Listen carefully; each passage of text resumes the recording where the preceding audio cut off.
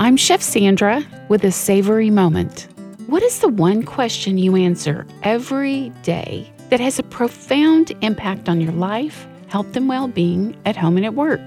What's for dinner?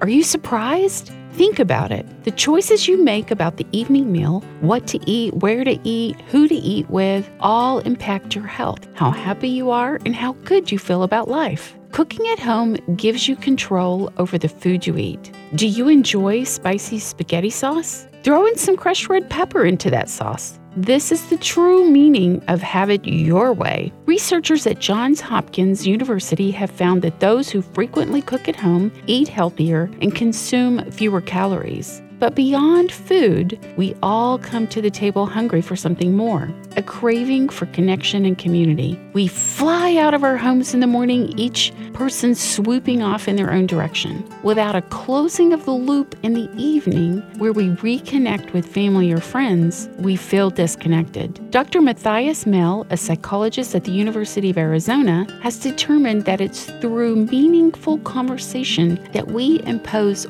order in an otherwise chaotic world. This interaction is the core foundation of happiness. There's no better place than the private space of a home dining table to engage in conversation. Make time for the table this week. Plan a meal that is quick, yet delivers knock-your-socks-off flavor. One dish that I often turn to is pork chops, pan-seared, with two of my favorite spices, cumin and chili powder. They're finished in the oven with fresh garlic and a garnish of lime juice and lime zest. Add a pop of flavor. Don't wonder what's for dinner. Give these pork chops a try. I'm Chef Sandra Lewis. For this pork chop recipe worthy of conversation around the home table and more, visit lifeatthetable.com.